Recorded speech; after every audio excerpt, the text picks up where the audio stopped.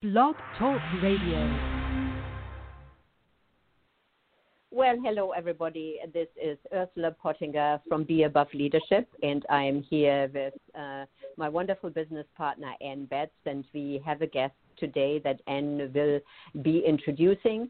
And today's episode is Laughing Our Way Through. So, Ann, I'm going to let you introduce our fabulous guest. Yeah, the really delightful and very funny Jim Bob Williams. And I met him last year I got to participate in the Association for Applied and Therapeutic Humor. And Jim serves as the secretary. And also he's on something called the Illuminutty, which is the research council, which I think is a really good name. One of the things that if you get nothing else out of today, just even knowing that there are people out there that are trying to figure out the value and the place of humor in human development and healing is amazing. And Jim Bob has this wonderful background as an engineer and manager of chemical companies, so we would tend to put people like that, in certain boxes. And Jim Bob, I just don't think you fit in any box, do you? No, I keep overflowing. What can I say? I like that. Well, I think it probably did train you, and you can tell me whether this is true. One of the things about the Association for Applied and Therapeutic Humor, AATH, you can look them up online, is that they are not just funny people, although they are very funny. I mean, I went to this conference, and here's all these people talking about research, walking around with flamingos on their heads and red clown noses. You kind of get a sense of it. But they're really devoted to grounding this and saying, why does humor make us feel better? Why does it reduce our stress? So that's what we're hoping to talk to Jim Bob about today and get some of his insights on that. So welcome. Okay, well, thank you. Pleasure to be here. All right, I'd like to talk about a little bit about where therapeutic humor began with the AATH. That'd be awesome. Give us some context. That'd be great. Okay. Yep. Because it started when a group of teachers and a group of nurses found that they had something in common, that humor made them more effective in their jobs. And I'm thinking of people like Mary Kay Morrison and Beth Boynton and others.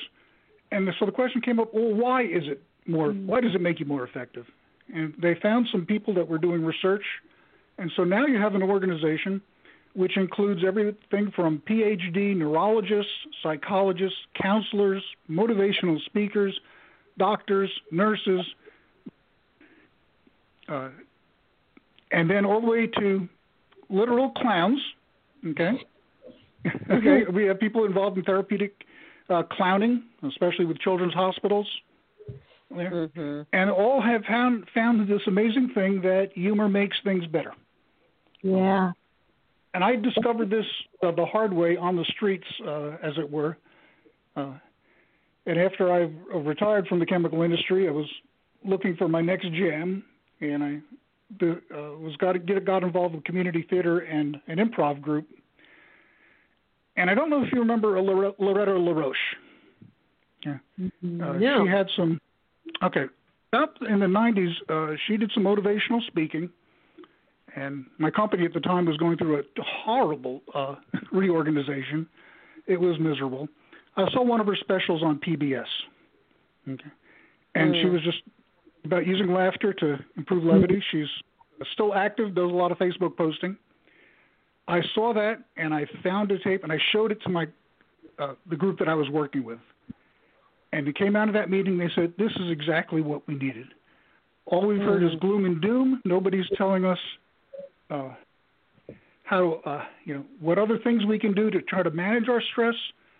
And so I became a big fan of hers. And then I found out that, she had ties to AATH. So I said, well, I got to go to one of these conferences. So I went to the conference in San Diego, attended the class for Humor Academy, designed to teach people the theory and humor and application of humor. And I came away and said, this is my tribe, okay? Mm-hmm. Have been using improv techniques as a manager. I didn't know they were improv techniques. Okay.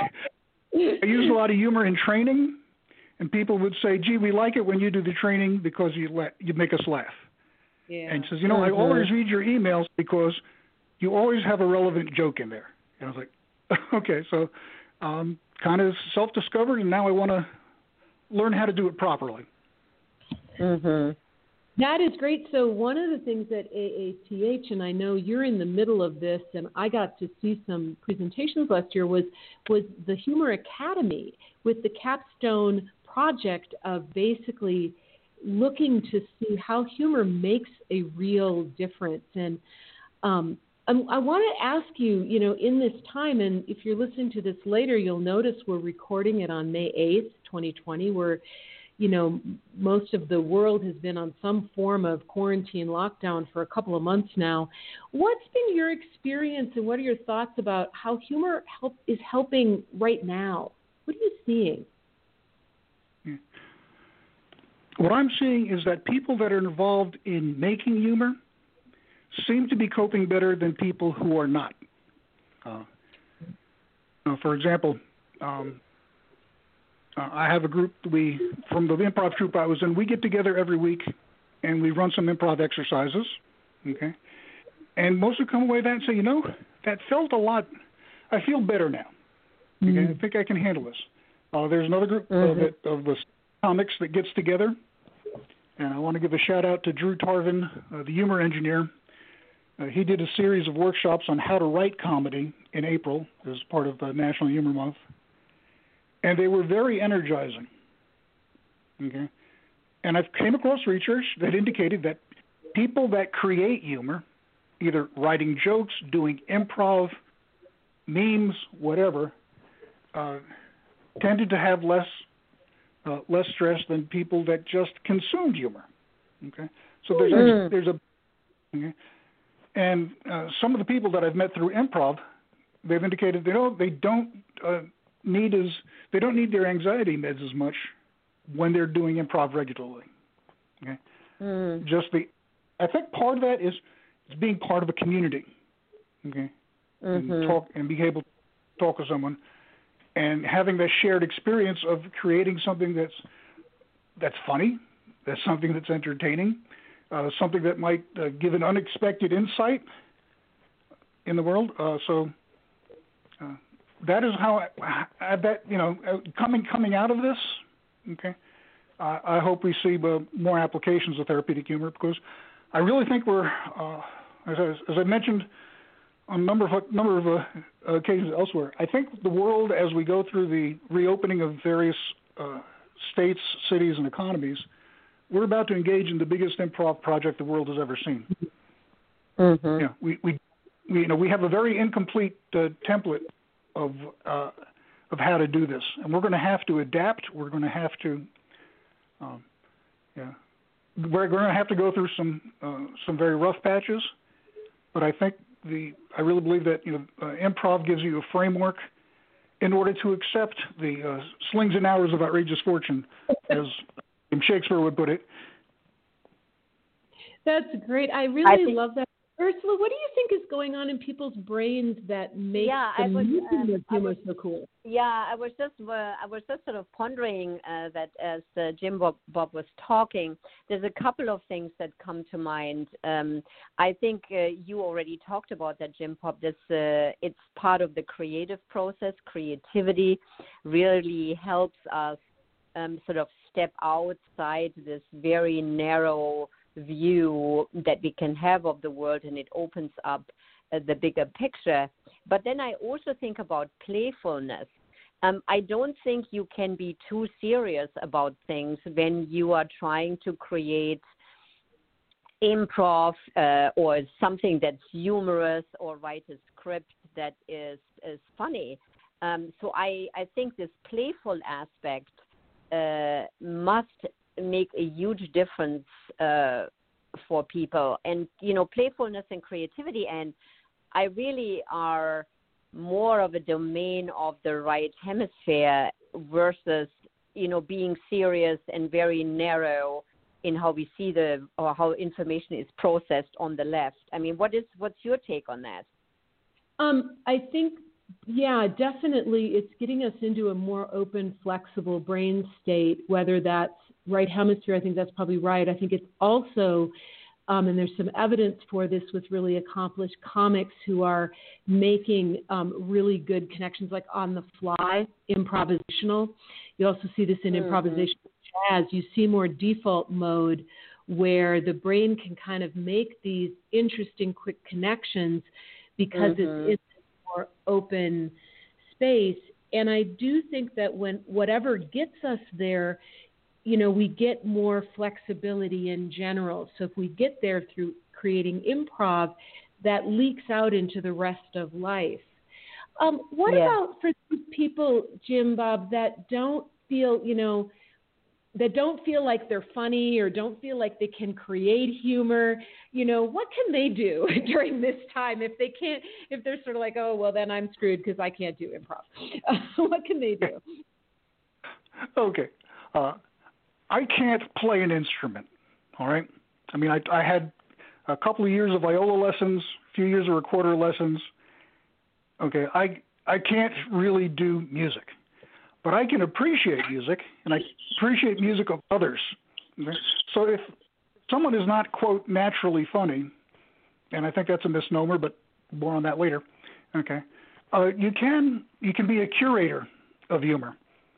When you find, the funny meme, the funny picture, the funny joke, put it away to, keep a record of it, keep a notebook or a file, and so that you can refer to it, and then you'll find that that'll start some connections going, and you'll start to, when you'll be faced with a situation, your brain will lead you to that joke or that funny picture, and you say, I can use this to illustrate a point, and then.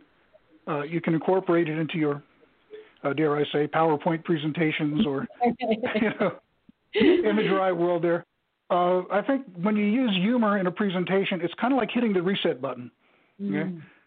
The brain makes the connections and it recognizes some absurdity or incongruity, okay, and it sort of wakes it up and says, okay, and then you're open to new things. That's why, again, research training is more effective, and that's industrial training or teaching of high school or college students or in adult learning when it's broken up. Who's the teacher that you usually remember the best? The funny one. Okay? Yeah. Okay. I think we get a good feeling from it. We get that surge of dopamine, oxytocin, serotonin, and endorphins, okay, and now we're more open to learning, and it usually makes you a lot more open to learning than getting hit with a ruler. Well, I wanted to say something to that degree, Jim Bob. When I think about improv, Ann and I have a good buddy who is a coach who does improv.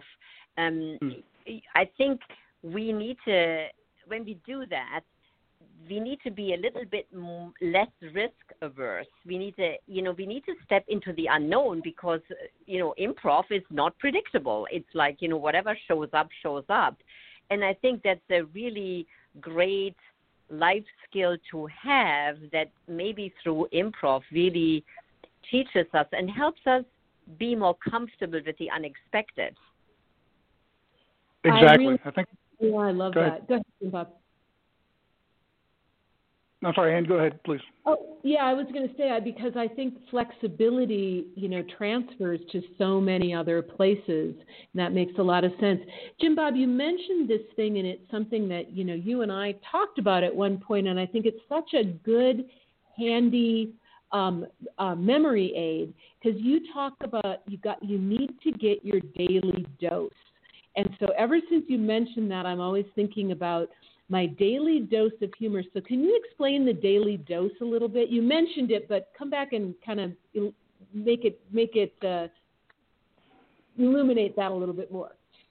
Very good, Doug. For sake of full disclosure, I'm an engineer, so I love acronyms. Gotta have it.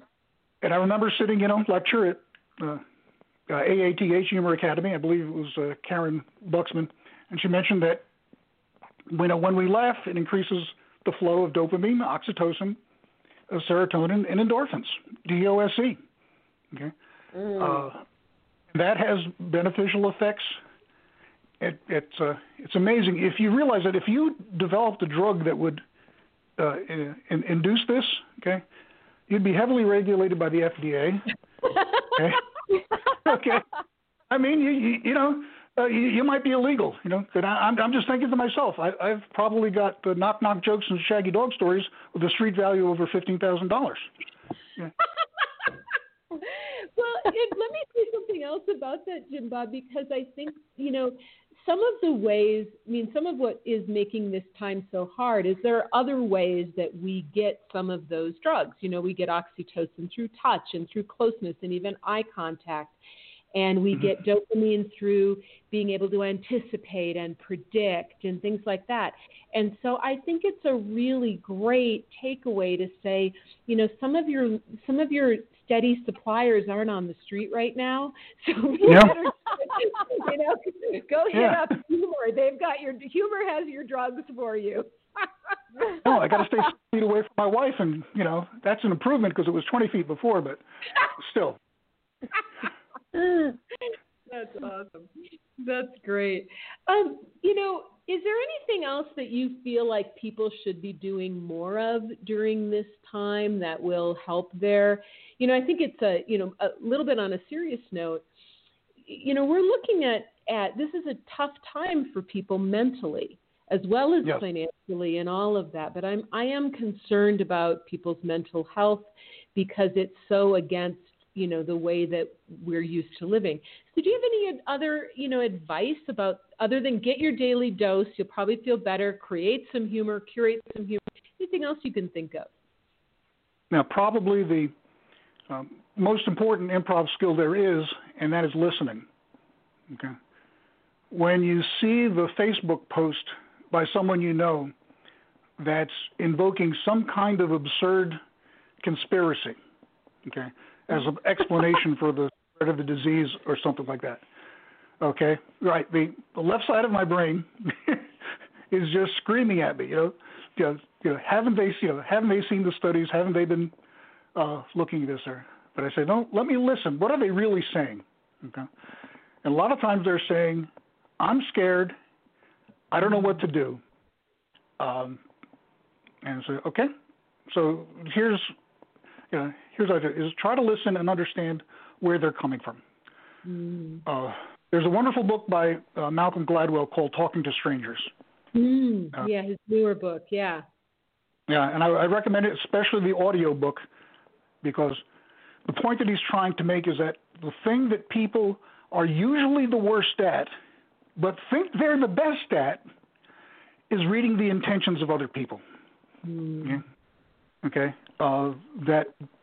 and so, keeping that in mind, saying, all right, you're just recognizing, our humanity and our ability to make an error. Say, okay, try to listen to the person, give them a fair hearing, and when, again, in the case of the, irrational conspiracy thing, try to ground it. Okay, for example.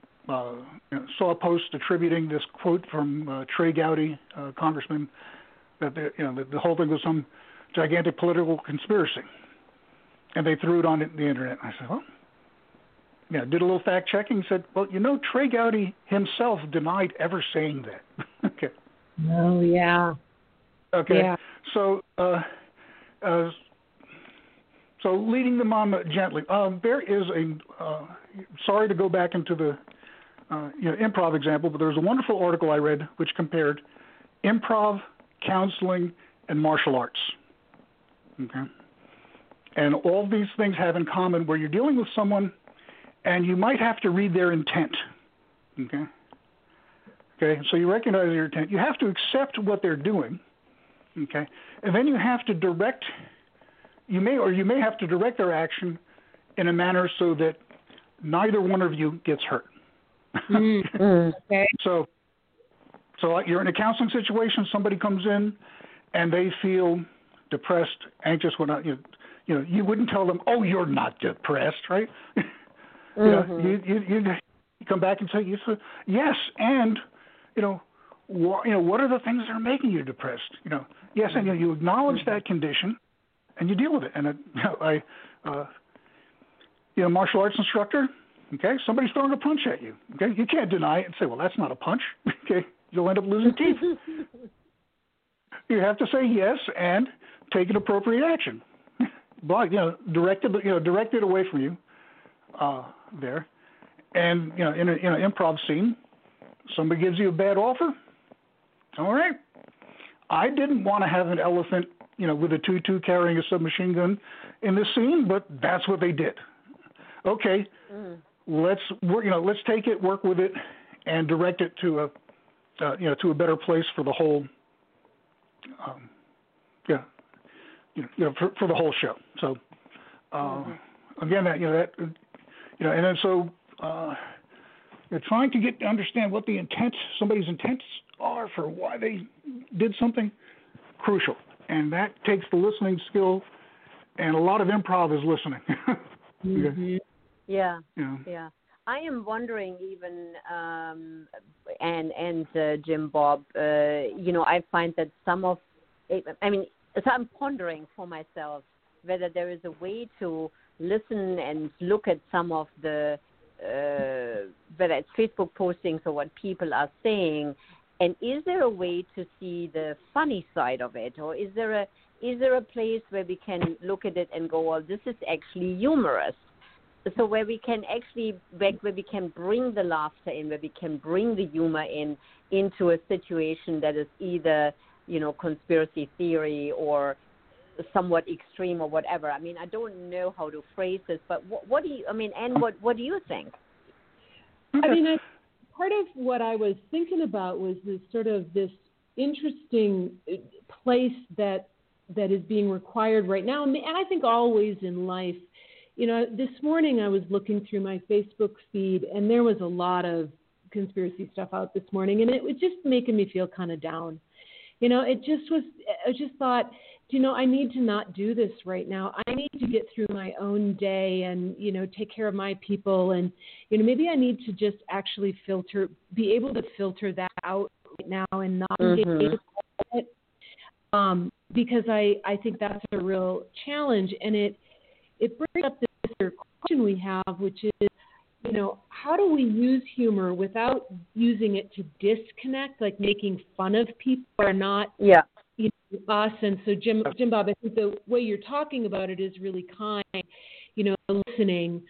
Then the paradox of also, for me, saying, like, I just can't, there was a big one out today that was fairly well disproven and taken, a YouTube video that's taken down, and, lots of evidence that this particular person was talking in a non-very reliable way.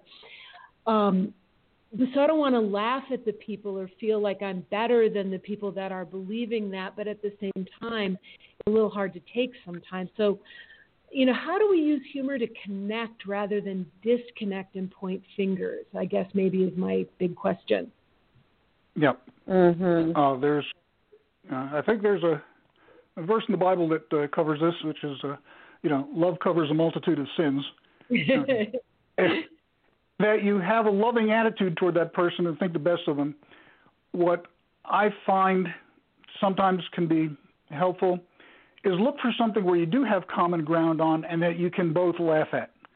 Or try to laugh at the situation, not the person. Okay? Look for, because there's always this, strange incongruity.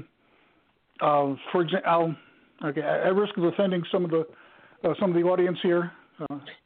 Okay, but remember the demonstrations in Michigan where you had, people coming up and, screaming at guards, okay, to open up the economy or whatnot, okay, and the guards are standing there, calmly, passively wearing their masks, okay, and the protesters are literally in their faces, screaming, and there's a lot of anger. Yeah. So I looked at that and said, okay, when did blue lives stop mattering? Okay. Yeah. Okay. Those police are putting themselves in risk, Yeah. Why would you do that? Okay, that wasn't the funniest one. Sorry, they can't all be good. That made me think. It made me think that a lot of the protesters may have been protesting for Blue Lives Mattering. You're so you're saying this is an example of humor being a way to get at incongruity, and maybe in a digestible way, right? Yeah. Mm-hmm. And and that's trying to, and you've changed the,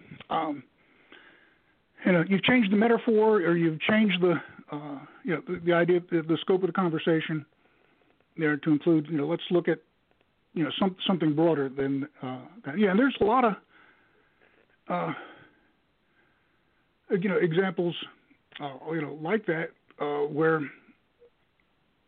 you can't, again, let me go, sorry to rewind the tape here. Okay. The main point is find some common ground, okay? Try to work from there with the person that you disagree with, okay? Yeah, and I think what's really coming up for me is that this humor is a tool, and like any other tool, it can be used to build or can be used to destroy. Yeah. Yes. Mm-hmm. That is exactly right. And here's something that's again, points out in some research, in that there are different types of humor, right? There's affiliative humor, where you're using humor to show that you're part of the crowd. You laugh at the same things. And then there's a type of humor which tries to establish dominance over someone else. Okay? Yeah.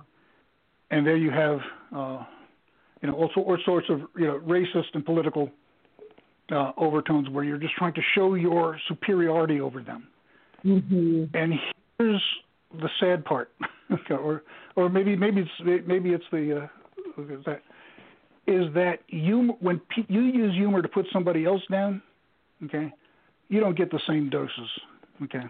Oh, okay. You don't get your dose when you're mean. So there we go. No. Yeah. So because that hate is poisoning your medication.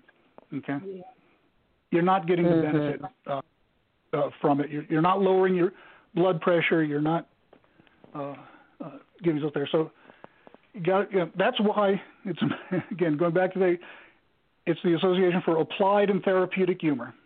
Okay, looking for humor that's therapeutic, makes the situation better. Okay, and is applied to specific situations in life. That's not it. Yeah. I think that's really fascinating. I'm curious about something sort of back to this, how it helps us, and I would love to hear from both of you. Like, Ursula, what are some of the ways personally for you're finding humor is really helping? I like this idea of like in a training that it gives a reset.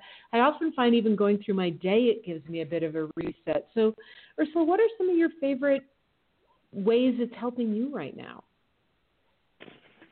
Yeah, that's a really good question.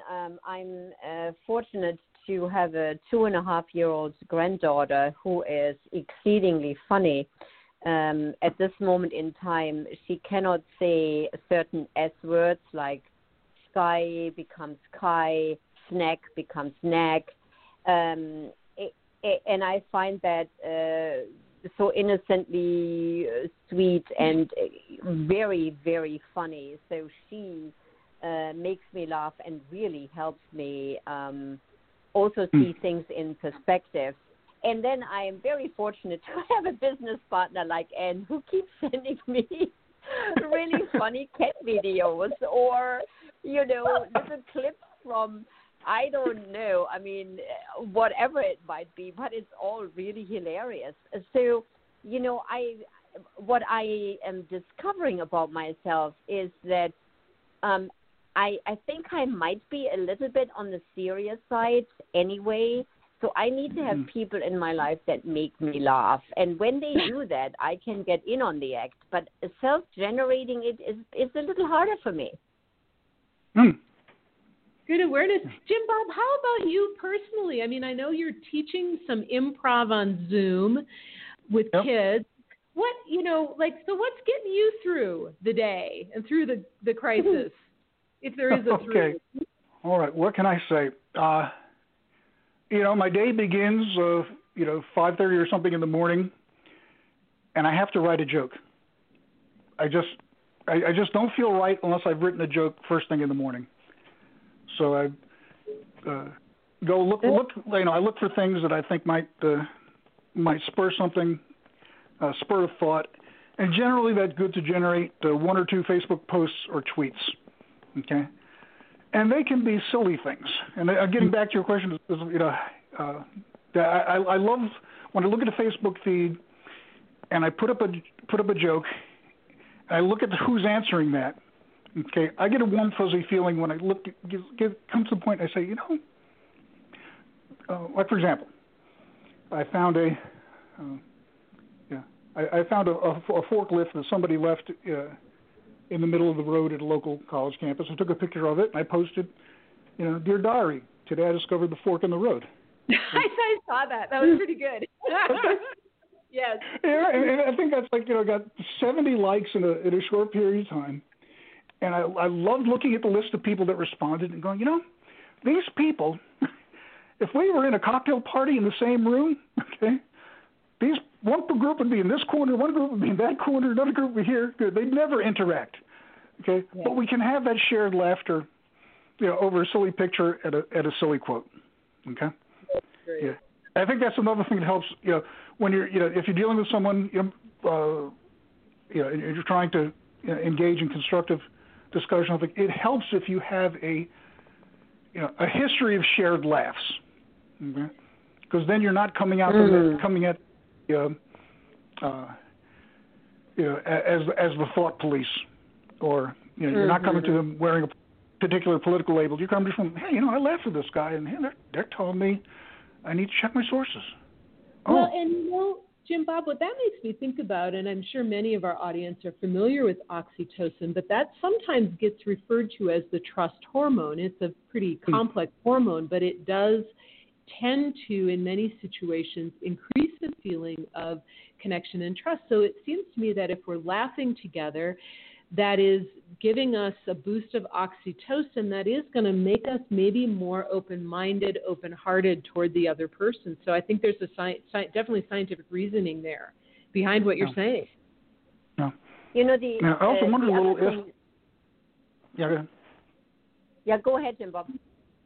Oh, my thought is that at one time there were only 3 TV networks, and we all watched. We all got our comedy generally from the same channels. Okay? You were reading Irma Bombeck or Bennett Cerf or Russell Baker. You were watching the Carol Burnett show or MASH or something like that. So we all, we walked into the office every day. We had commonality. Yeah, you're right. Hey, and now, but if everybody's plugged into a different YouTube channel or whatnot, and they're isolating themselves from others, yeah, we have less chance to make those connections. Well, and what sort of can I just say something about that, or so the good and the bad of that. Because I grew up in that generation too. Everybody was talking about Seinfeld or MASH or whatever.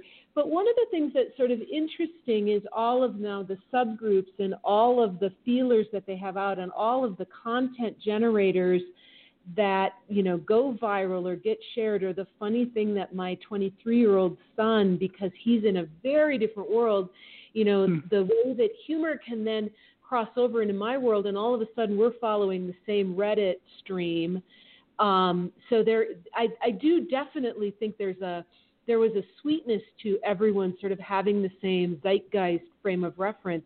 But there's also this cool thing where, all of a sudden all of my friends are following this one couple that makes really funny videos about being quarantined, and we kind of are finding common language within that, as you said, maybe brings us together in a way we wouldn't have been otherwise. So, Ursula, you were going to say something about that too. Yeah, this is where I am going. I think this is one of the reasons why you and I like to talk about the funny adventures that we have had over our, 19, 20-year-old business partnership and friendship, there were some situations that maybe at the time weren't that funny, but now that we are sort of talking about them, connects us. It's humorous. It's funny. So I think telling stories about past mishaps that at the time weren't funny but look funny now is a great way also for families to connect and for bringing some humor into life. Yeah, that's great. One of the things that I've been doing, and Jim Bob, and you're part of this, and I think about, I do, maybe without even thinking about it so intentionally, but, I really love the people on my Facebook feed that I can count on for a what we would talk about in our language as like an above-the-line chuckle, an inclusive chuckle, the fork in the road. My friend who lives on a farm in Alberta, Canada, and everybody just drops off their abandoned animals, which actually drives her crazy. But as a result, she just has, she's like Noah's Ark. She's got all these dead animals. They're always doing, and she's got a very quirky way of looking at it. And I can just count on her for something that sometimes it's a real laugh out loud, and sometimes it's just that little chuckle. But, if I curate my feed, and that I think is something that we can do, like put those people first. Put the funny, kind people first on your feed, because maybe they'll be giving you your dose. I think that's a good strategy, frankly. You can have a friend request, and you can get corny puns, too. Yeah. Well, Ursula, do you have a good last question for our guest as we wrap up here? No, I don't think I do, because this has been really a wonderful, a wonderful place. Maybe so. I was pondering not so much even sort of the humor, but the lightness, the lightheartedness of life. And I was wondering, Jim Bob, have you always been lighthearted? Have I always been lighthearted? Is it your yes natural and no. state, or Okay. I think there were indications early on, thanks to my, especially my sister, who was my partner in crime when I was growing up, where we would share a lot of levity. Okay. But to be honest with you, whenever I've been, the only times I've ever quit a job or was when I felt I was in a situation that I couldn't laugh at. Okay. If I was in a, because I could always find some humor in a situation, even if it was a crummy situation. Okay. Yeah. Okay. I've been a couple of times in my life where I was looking at stuff and I wasn't laughing. And I said, okay, I'm in a bad space, okay, because there is humor in everything, even tragedy, sometimes. And I said, so have I always been lighthearted? I've always liked levity, okay. I don't think I became a content generator until, well, hold on a second, who am I kidding? Okay. Yeah, I was generating content in high school. Jim Bob, I really love and am really both touched and inspired by this idea, this sort of check-in question that maybe we can ask ourselves, like when you said that the things that are harder to get through or the feelings that you need to quit are when you can't find the humor. And I'm finding that really worth kind of taking my underline highlighter pen out and saying, if we can, maybe that's a good takeaway. It's like, if we can find the humor, we can keep going. We can get through anything if we can just find the humor. Yeah, absolutely. I find that very inspiring. And, totally. I think that's a really good way for our audience to sort of ponder and looking at life and life situations and honestly looking at it and saying, can I still laugh about this? Is there still some lighthearted place for me that I can find in this situation? Even if you can't outright laugh, but, I think that lightheartedness of looking at a situation could really help.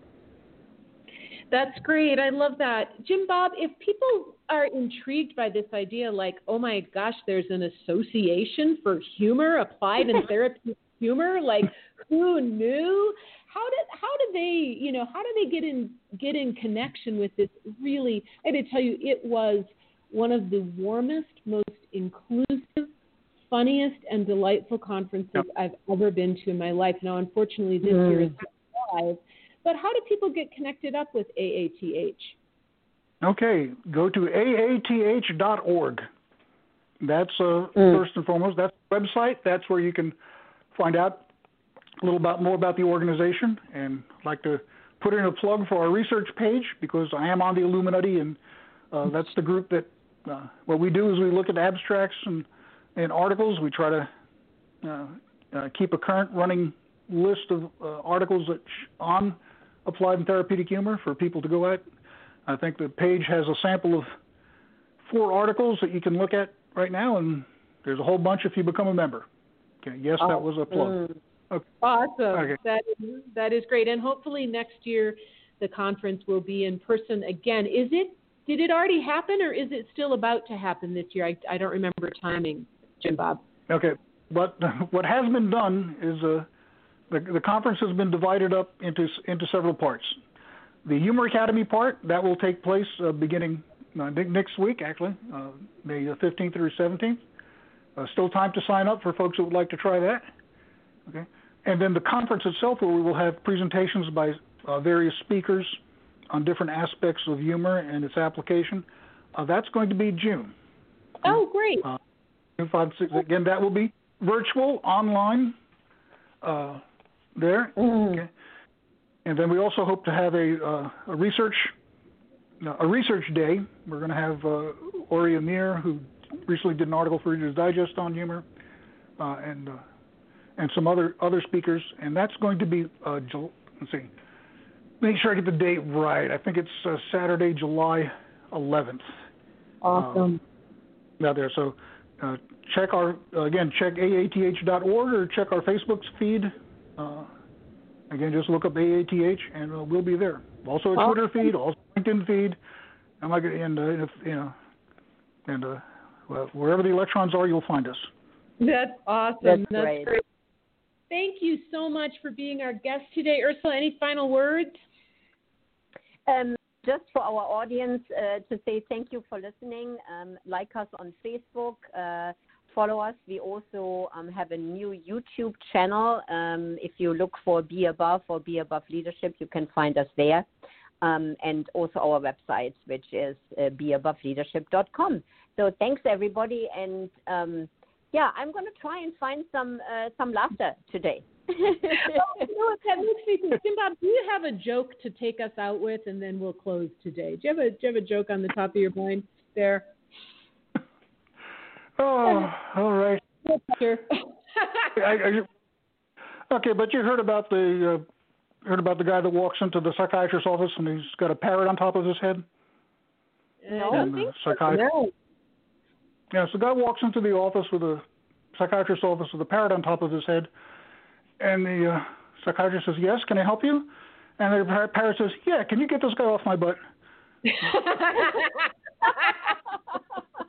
I love that. You have been a delight. You have raised my spirits, and I'm sure our listeners as well. Thanks, everybody. Have a great weekend. Thanks, Jim Bob. Yes. Thank you, Ann. Thank you, Ursula. Thanks, Ann. Take care. Take care. Bye-bye. Bye-bye.